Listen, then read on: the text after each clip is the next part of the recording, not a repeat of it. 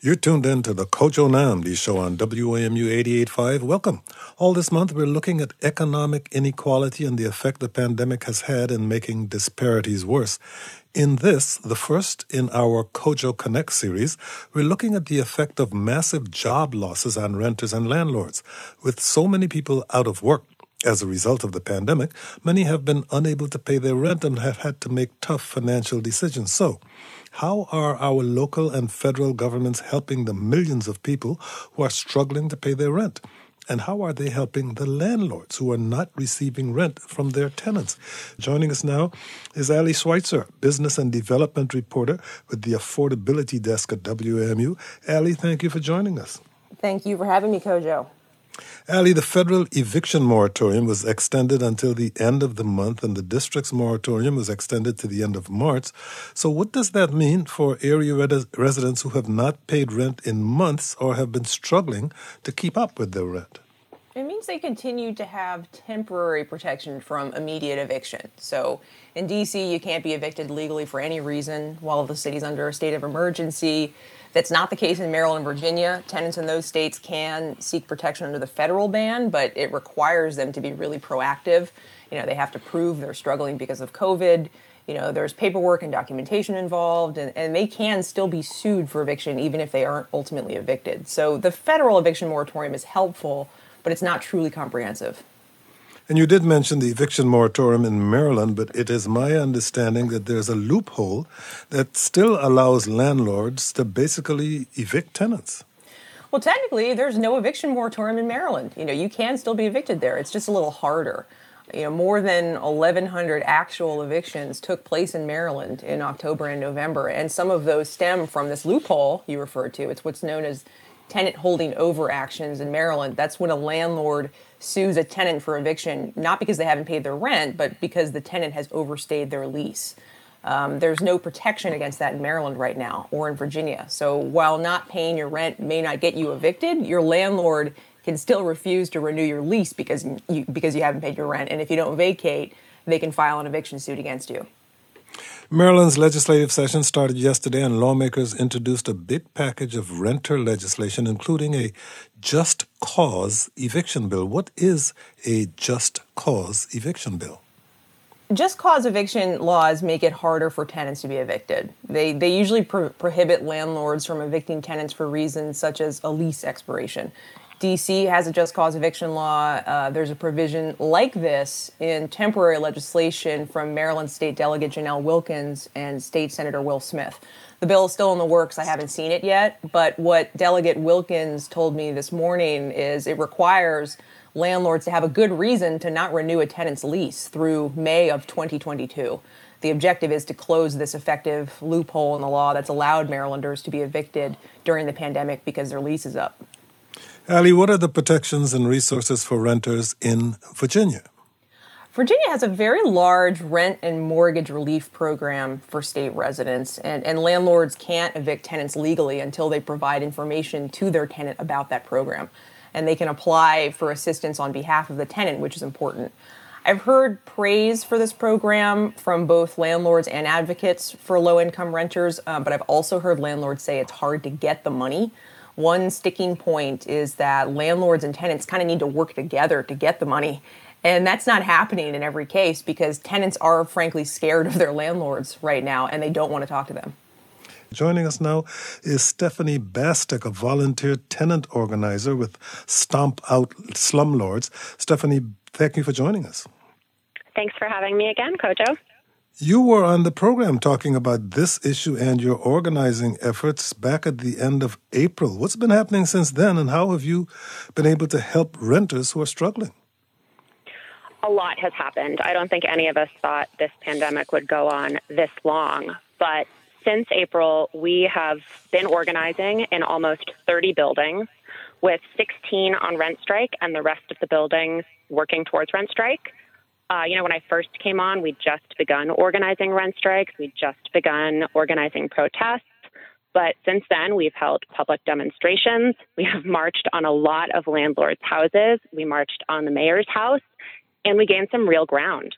It's not an accident that the mayor suddenly found $10 million in rent relief less than a month after we showed up on our doorstep. It's not an accident that no one has been legally evicted in D.C. since March. It's not because the council here is so much kinder than in Maryland. It's because tenants are being brave and fighting back and refusing to be ignored. We're choosing food over rent every month. We're choosing the health and well-being of our families and neighbors over a landlord's profits. We're helping each other. We're talking to each other. We're organizing because we've said it before and we've said it again. This pandemic is not our fault. And tenants should not be forced to pay for this crisis while landlords profit. What is the goal of Stump Out Landlords? What is your objective? Well, the objective right now is to cancel the rent. A huge number of tenants are on the hook for millions of dollars right now.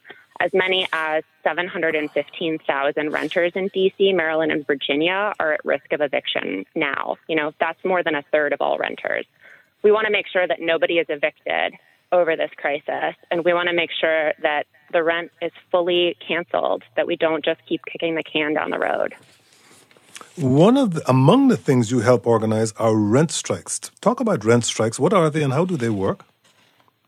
Yeah, so a rent strike is essentially an organized effort among a group of tenants in the same building or in a bunch of buildings owned by the same landlord to not pay the rent.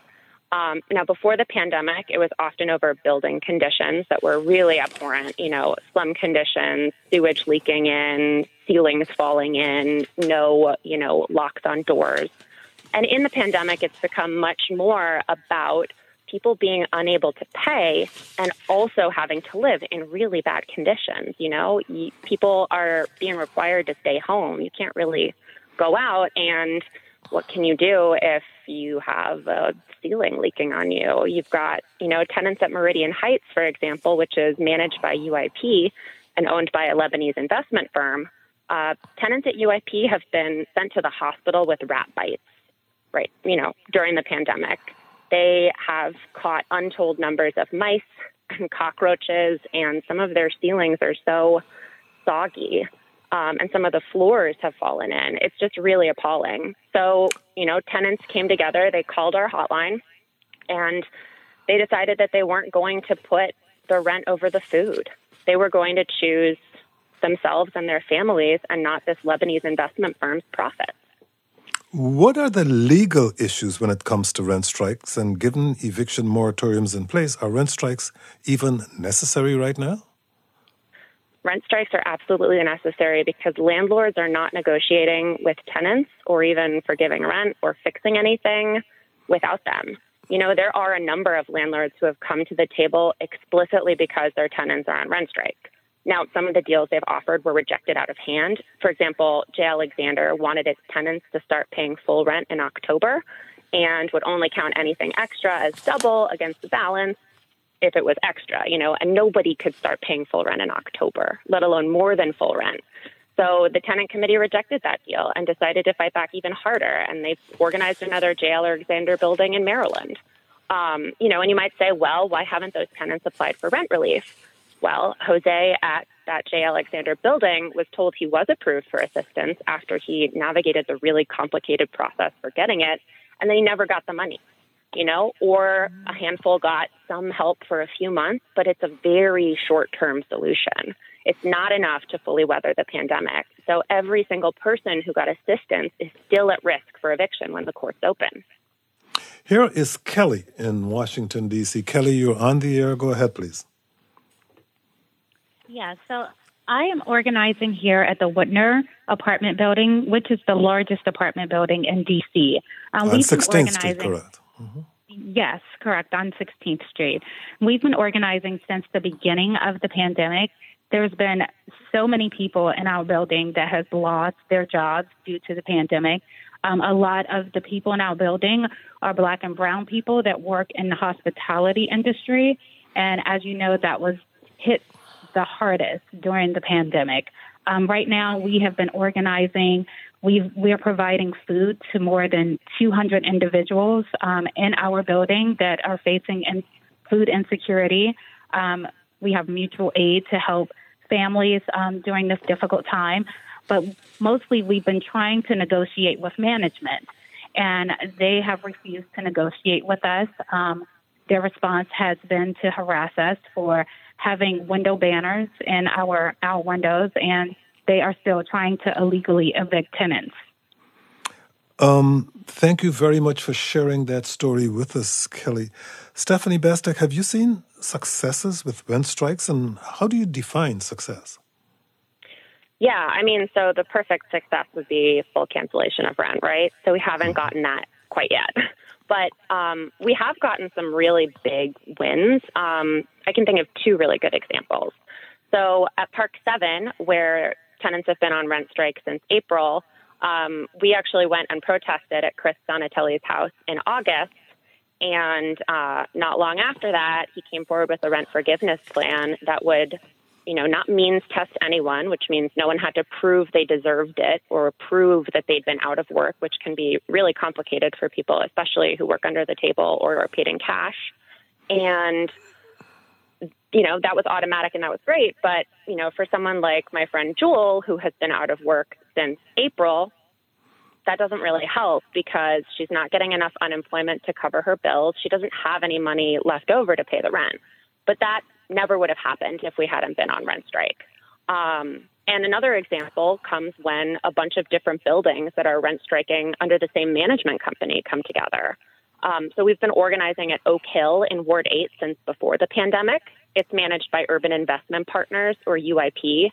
And for months, for years, they refused to meet with tenants about sewage pipes leaking into the apartment or putting up a fence around the property or dealing with safety, even though a bunch of kids had been killed, or locks on the doors, until UIP took over the contract for two other buildings on rent strike.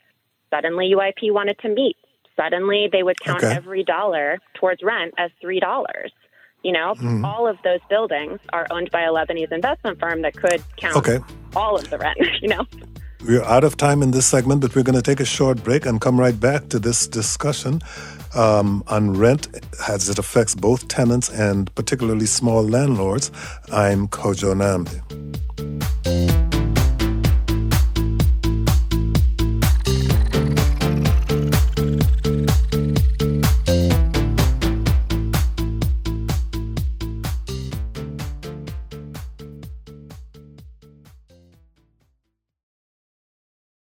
Hi, it's Diane. The next meeting of my book club is on Wednesday, May 31st at 1 p.m. Eastern. I'll host a discussion of Mad Honey by Jodi Picoult and Jennifer Finney Boylan, followed by a conversation with the authors. Find out more and register at dianeream.org/book club. Welcome back. In this first in our Kojo Connect series, we're discussing rent, how it's affecting both renters and landlords and small landlords in particular. Joining us now is Polly Donaldson, the director of DC's Department of Housing and Community Development. Polly, thank you for joining us. Thank you, Kojo. It's great to be with you again. The DC government wants people to know there is money available to help. Polly, can you talk about what funds are available and who is eligible? Sure. Well, first off, I want to say that over the course since the beginning of the pandemic, the district government, using both federal and local funds, has invested just under $20 million already, has dispersed $20 million already in rent assistance to residents of the district in need through a variety of programs. And programs were designed based on what their funding source requirements were. Federal money had a lot more restrictions and such. We saw with some of the local money, we've been able to do it. So we were able to help tenants. We were able to help tenants in small buildings, particularly where there's a real concern about their housing stability. We were able to help landlords, both small landlords and those who are in the who do affordable housing and whose residents have been very much at risk as well. So that's what we've been able to do to date. But the best news is that as part of the coronavirus relief package passed by the Congress in late December, signed by the president just after Christmas, provides nationwide $25 billion to assist households with rent assistance. The district's share, and I will say this time we did get the same share that a state would, and so we are getting $200 million in rent assistance provided by the U.S. Treasury. We submitted our application for it this week. We actually had confirmed the amount of money of $200 million by Treasury this week. They are producing some guidelines and regulations, so we can't start the program until we actually receive the funds and the guidance on some of the specifics. But I can tell you that residents of the district will be eligible to apply, as will landlords. There is an income limit of 80% of the area median income, which is for a family of four, about $90,000 or less. So it will serve folks with zero income up to that amount, and really will be, I think, absolutely an important step in really helping to make sure that residents across the district stay stably housed. But Polly, when will D.C. tenants and landlords be able to receive help from that $200 million in federal rental assistance money? As soon as we receive the guidance from Treasury and the funds from the Treasury Department, which we have not received yet. This is, again, part of the relief package passed this last week of December, signed by the president, and that is now being processed. We anticipate that the new guidelines and guidance from Treasury will be one of the first actions of the Biden-Harris administration. So we don't anticipate that we will actually have the funds in hand till later in January, early February, and then we will be able to begin implementing. I will say that this is a very massive program. We're working very closely at DHCD with the Department of Human Services, with Director Zeilinger, and because they've also been doing rent assistance with local funds, and we are revamping and streamlining the systems. We've heard the feedback about the application process and about the distribution of payments and the paperwork that's been required. All of that will be streamlined. We're taking those lessons learned to really develop a much more robust and, we think, responsive program that will truly make a difference. And important, Kojo, this will cover arrears from last year, right, from 2020, all rent owed from 2020, but it'll also pay rents forward. So for those who are still unemployed, it is going to be a critical source for us through the end of 2021. It's absolutely terrific. You mentioned the application process. Tenant activists we've spoken to have said that process, as you indicated, to receive rental assistance in D.C. is difficult, and many get frustrated or get their application denied.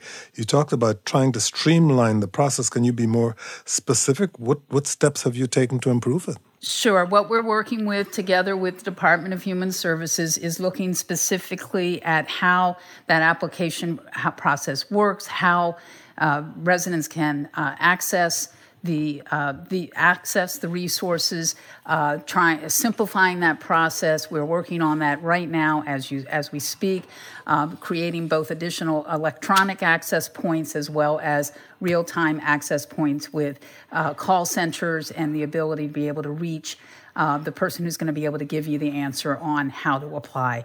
We've heard the feedback. We know that there's been, as we've had a steadier uptick in the number of applications, we have seen that where some of the jam ups are in the system and where we need to fix them. So I can tell you that we are actively doing that with the support of the Deputy Mayor for Planning and Economic Development, with Department of Human Services and Department of Housing and Community Development. We are all working together.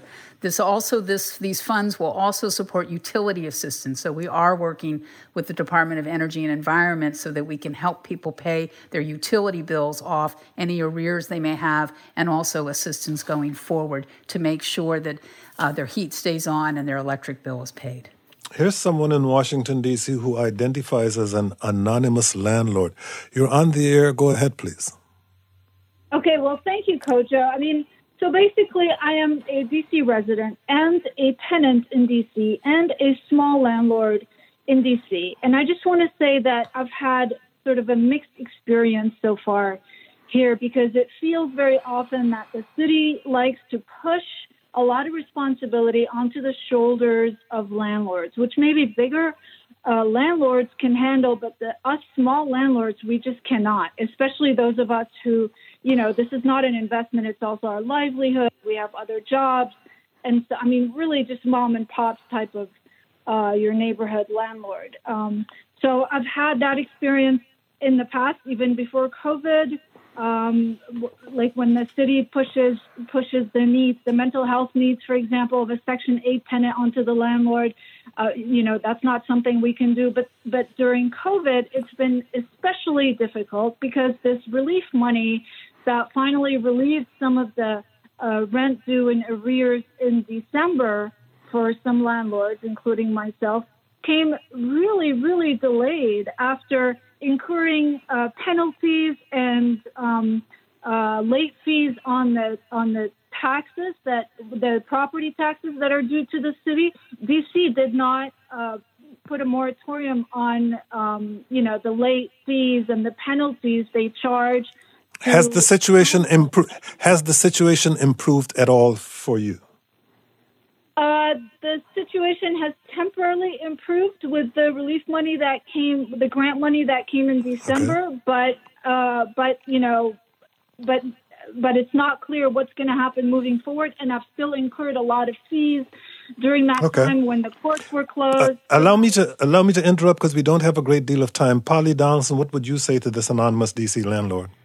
Well, I'm glad that you were able to benefit from the landlord program we were able to implement. Do remember that some of the restrictions on the funding is driven by the funding source, and so we have to comply with, especially on the federal money, we have to comply with the guidelines and the restrictions and the laws as they exist on how these resources can be used. We did find some resources for landlords in December, and we're able to get out a total of $10.7 million in really just a 3-week period in December, which I know did help some both small landlords, less than 20 units, and I think the last speaker is one of those landlords, as well as some of our affordable housing portfolio.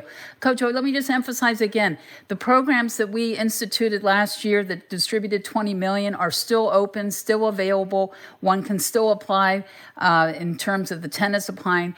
The new federal program is going to require tenant income information. That is required. We are, unless Treasury issues a waiver on that. So we're going to really need landlords and tenants to work together. We will help facilitate that. We will help make that happen.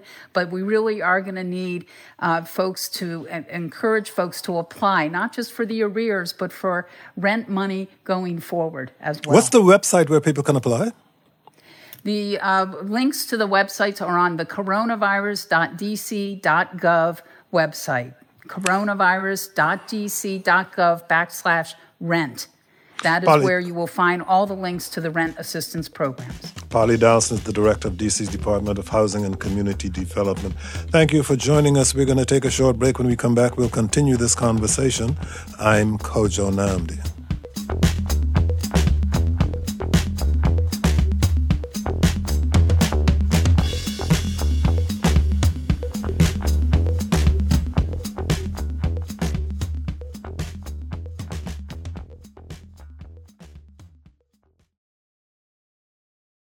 Welcome back to this first in our series called Kojo Connects. We'll be looking at economic issues today. We're talking about renters and landlords and small landlords in particular. We're talking with Stephanie Bastek, volunteer tenant organizer with Stomp Out Landlords. Stephanie, before the break, Polly Donaldson was talking about some of the financial resources available to DC residents. Are renters who need this assistance aware that there are funds available, and are they aware about how to apply for them? Yes, people are definitely aware of how to apply and that these programs exist. But, the money that the city has put into rent relief, and that $200 million is a big amount of money, but it's still just a fraction of the hundreds of millions of dollars in missed rent that are due just till December. I think the estimate is on the order of $400 to $500 million just from May to December. Not even half, And people know these programs exist, but my friend Jewel at Park 7 got furloughed, and she tried to apply, and then she never heard back. It's been months and months.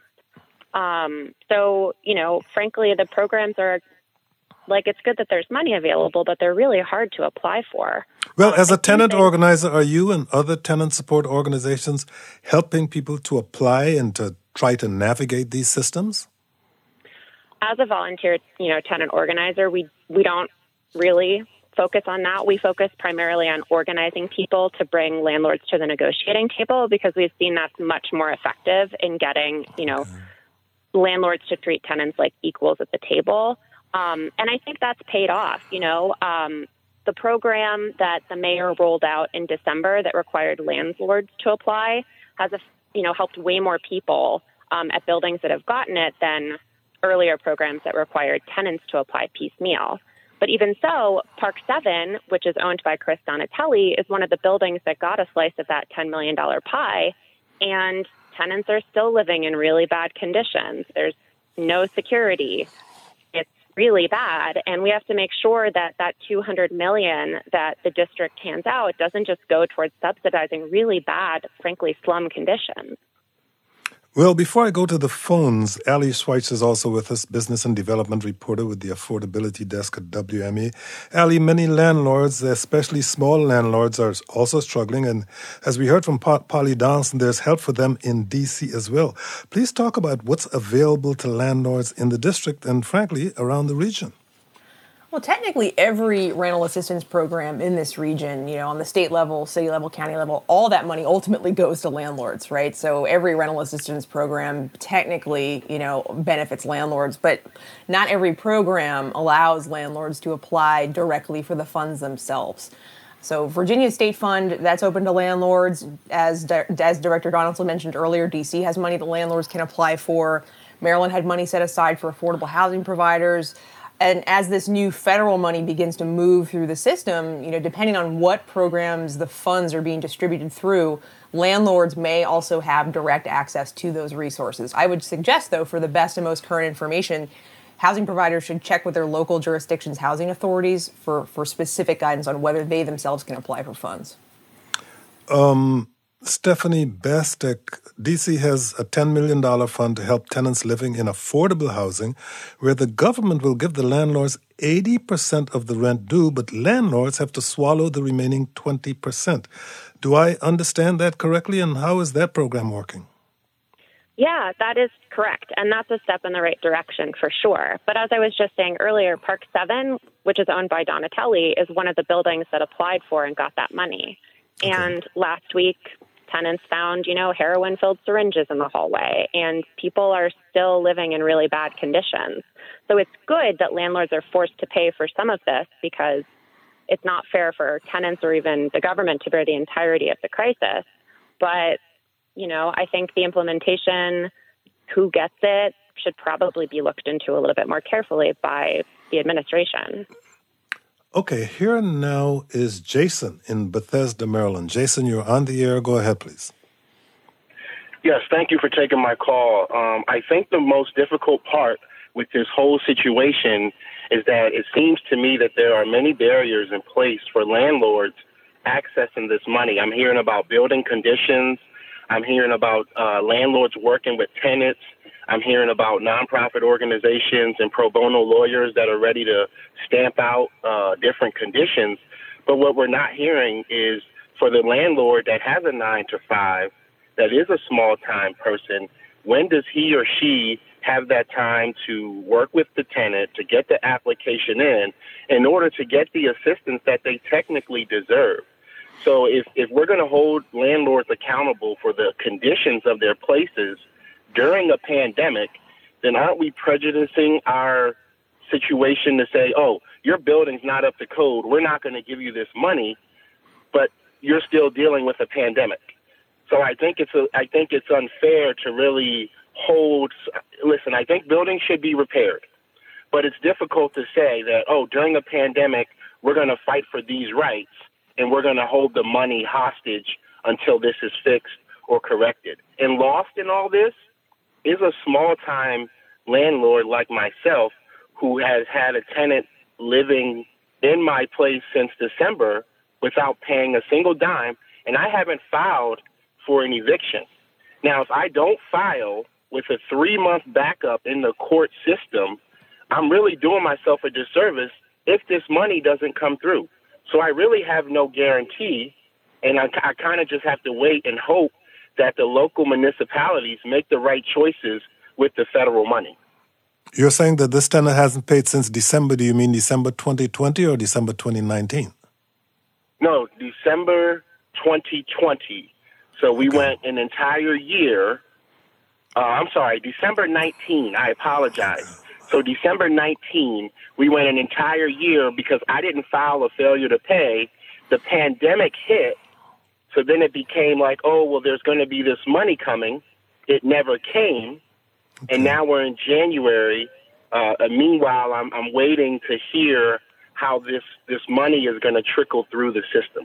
Well, let's hear from a couple of more landlords, and then we're going to go back to the tenant point of view. We got an email from Rudolph who says, I'm a struggling mom-and-pop landlord who has been confronted with tenants who are using COVID-19 as a cover not to pay the rent. A tenant family has ample income to pay the rent, but they're not communicating with me to resolve this and are not living by the law to renegotiate or even discuss payment plans.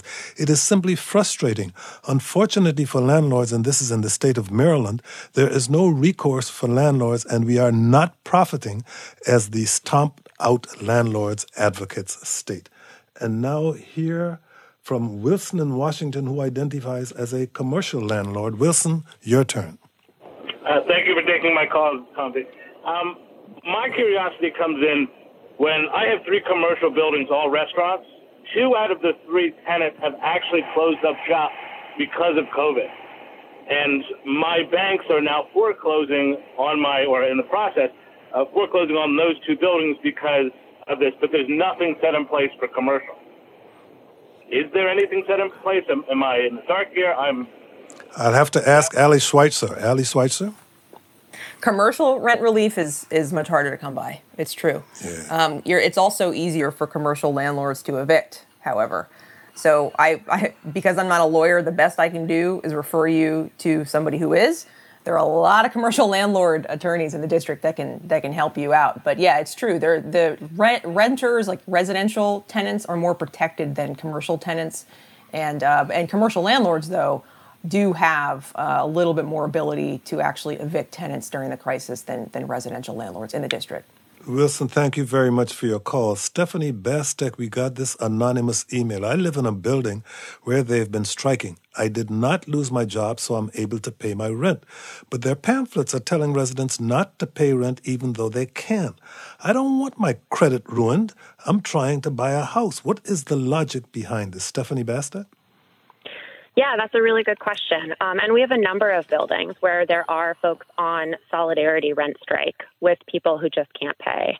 And, the truth is there are also just a lot of people in the city who are going into credit card debt, who are asking friends and family to pay rent. So even if people are, paying the rent, it doesn't mean that they can really afford to. So the choice to rent strike is essentially the choice to refuse to put your health and your food below the rent. The question of what happens to me if I withhold is a really scary one, and the system can be really frightening. But right now there are so many protections in place that help tenants, particularly when it comes to credit. In D.C., you do have the right to withhold your money and to show up in front of a court of law and, explain why you shouldn't have to pay the rent for X, Y, or Z reason. And what we've seen is that buildings where, a lot of tenants who could pay if, they borrowed money from friends or could pay because they have been employed do go on solidarity rent strike. It has moved the needle with the landlord, and it has brought them to the negotiating table and resulted in a more equitable situation. Here now is Rebecca in Columbia Heights in D.C. Rebecca, you're on the air. Go ahead, please. Hi, good afternoon. I actually missed the first half portion of the show so far because I was out participating in our weekly food distribution here at Tivoli Gardens. And I want to say I appreciate the anonymous small landlord who acknowledged that big landlords can put some of the responsibility. I live at one of those buildings owned by the Morris and Gwendolyn K. Fritz Foundation, and they are not putting some of this responsibility yet. So far, they haven't done anything for the struggling tenants here that is not required by the law. Instead, we are, for the 29th week in a row, feeding our neighbors who are struggling. Minutes before I called into the show, I brought down 2 bags of groceries to a neighbor who has taken in her family members who are laid off themselves, who otherwise would literally be on the street. They have pallets and air mattresses set up in the living room. We are putting the responsibility right now. I think I was raised on do unto others as you'd have them do unto you. And I know that doing that might be complicated legislatively, but there's nothing stopping a big, wealthy landlord like the K. Fritz Foundation from at least saying so, for at least announcing the intent to help right now. And how would you what do you want the K. Fritz Foundation to do to help tenants? Well, I think Polly Donaldson said that she will encourage landlords and tenants to work together. And I'd like to know will she encourage landlords to work with tenant associations and tenant organizations that have been writing letters and asking them to work together with us to come to the negotiation table. What do you mean by working together and coming to the negotiation table? What do you want? Yeah, well, we are on rent strike. We have been withholding. We wrote a demand letter. The demand is to cancel rent for tenants who cannot pay during the pandemic. At our building, an average tenant at this point that was laid off at the beginning of the pandemic is going to owe well over $10,000 in back rent. And that's a modest estimation. So I'm withholding. My rent is in escrow. I know that it's been mentioned for other rent strikers that they're in escrow. Technically, that money is on the table. I'm not in this to, I think as someone mentioned, have an excuse not to pay. But this is what rent strikes have done in the past. That's what we're doing now. We want the tenants who have lived here in some cases for 20 years to not be evicted and not have to go into $15,000 in debt just to keep a roof over their head. Okay, gotcha. Ali Schweitzer, last month, a D.C. Superior Court judge struck down D.C.'s ban on eviction filings. How significant was that ruling, and where do things stand now? That ruling, it did not have an immediate impact on renters facing eviction because it actually only affected one narrow aspect of the city's comprehensive eviction ban. The concern, though, among tenant advocates about the ruling is that it could pave the way for more legal challenges from landlords against other components of the eviction ban. D.C.'s eviction ban is kind of multifaceted. So tenant advocates are worried that it will lead to more legal challenges. And can I just go back to something that I heard on a call earlier? Jason, the landlord in Bethesda, had said. Sure. I just want to make very clear, one of the things that Jason had said is that landlords in Maryland don't have any recourse, for tenants who haven't paid their rent, in his instance, for more than a year. If you have a tenant who has not paid rent since before the pandemic, that actually is not, that tenant probably doesn't have legal protections in the way that somebody who has not paid rent because of COVID does. Landlords in Maryland actually do have recourse. They can file an eviction. And it's on the tenant to show that they are not paying rent because of COVID in order to not be evicted, to seek the eviction protection. So you do have more protection than you think. D.C. is the place where it's a lot harder for landlords to evict for any reason. I just want to point that out because I think landlords are mischaracterizing, the rights they actually do have in the state of Maryland. Okay, thank you. Here now is Esther in Washington, D.C. Esther, you're on the air. Go ahead, please. Hi, I live here at Park 7, and I just want to make people aware of how Park 7 residents are being treated. Tell us where Park 7 is again. Park 7 is on Minnesota Avenue Northeast, about a block away from Minnesota Avenue Station. Okay. So Park 7 is a pest and drug infested freefall. The building is actually falling apart. There has been, I'm on the tenant association. We have a tenant association, and I'm on the tenant association, and we go out knocking on doors. to talk to tenants, and there have been, just last weekend alone, we heard complaints of feces, human feces, and animal feces in the hallway.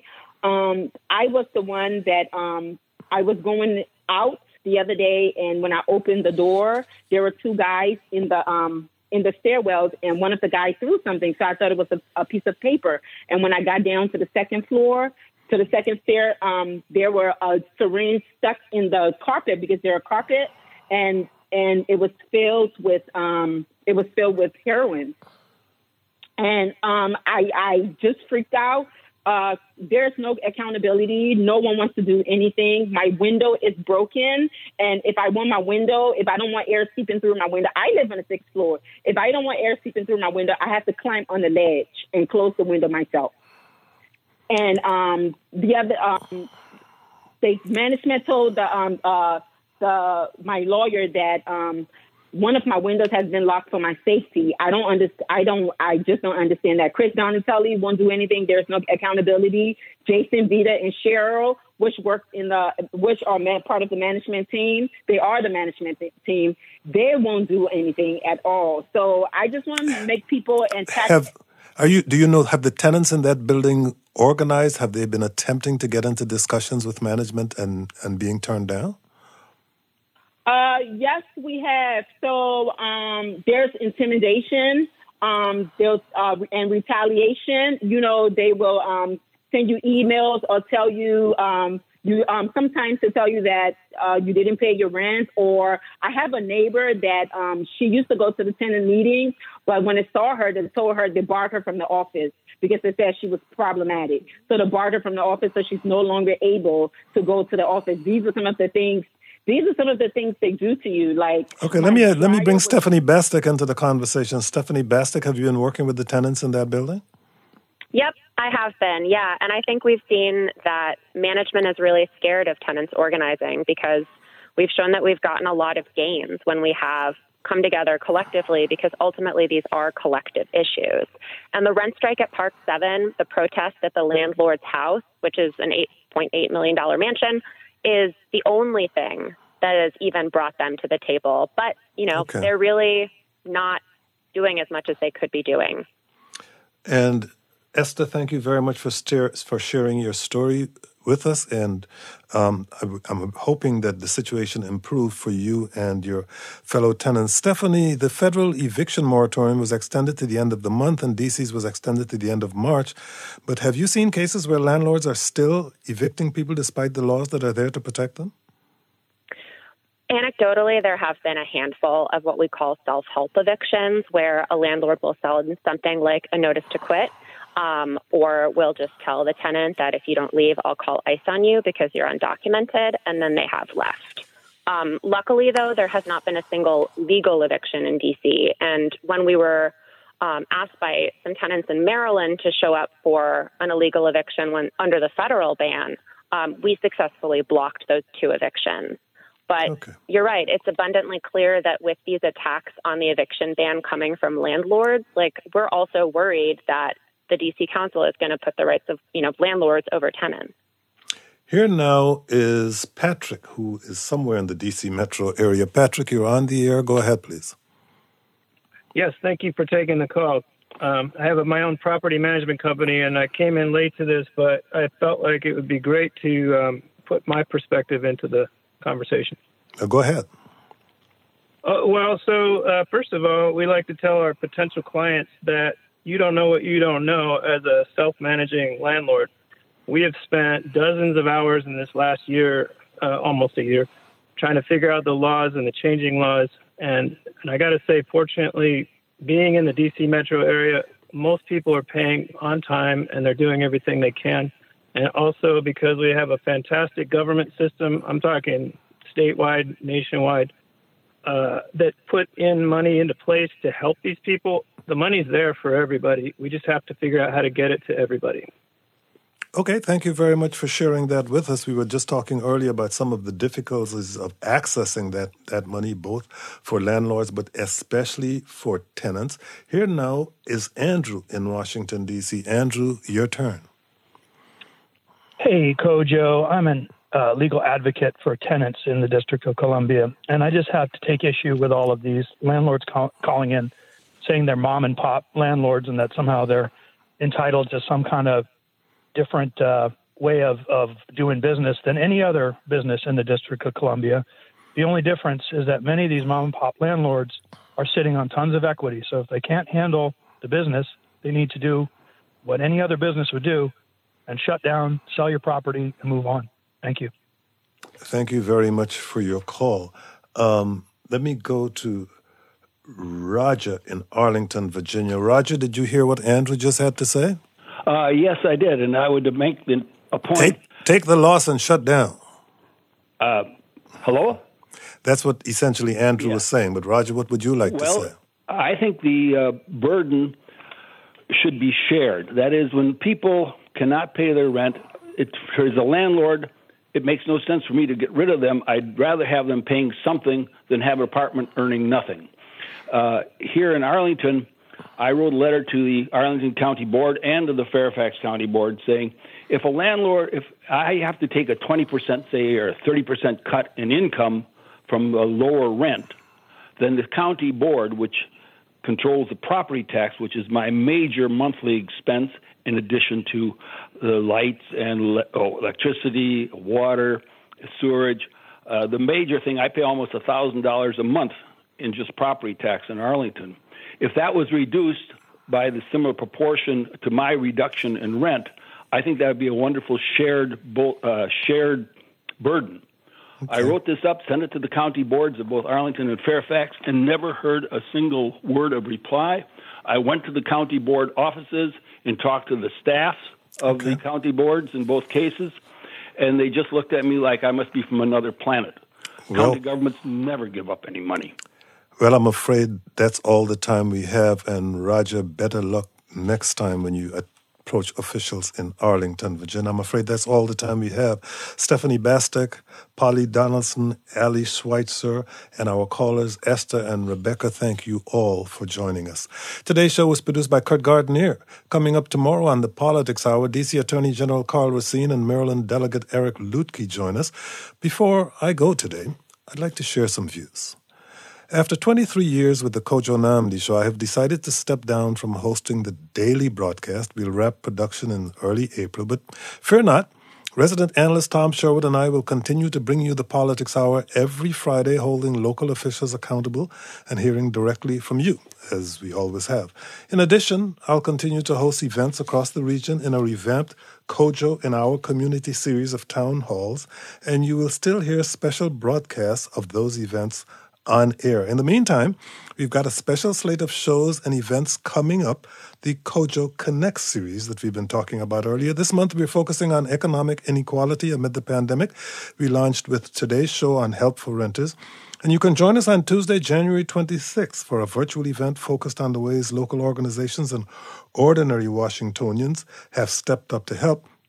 It's been a privilege to be in this host chair, and for those of you who would like to know, this was ultimately my decision. The station and I eventually reached an agreement about how it would take place. But I look forward to continuing to engage with all of you. So, thank you for listening, and stay safe. I'm Kojo Nnamdi. The Kojo Nnamdi Show is produced by Julie Deppenbrock, Cindy Grannon, Lauren Marco, Kurt Gardner, Richard Cunningham, and Ines Renike. Our managing producer is Ingelisa Strobsdorf. Our broadcast engineer is Rashad Young. Today's engineer was Mike Kidd. For past shows and more content, visit kojoshow.org.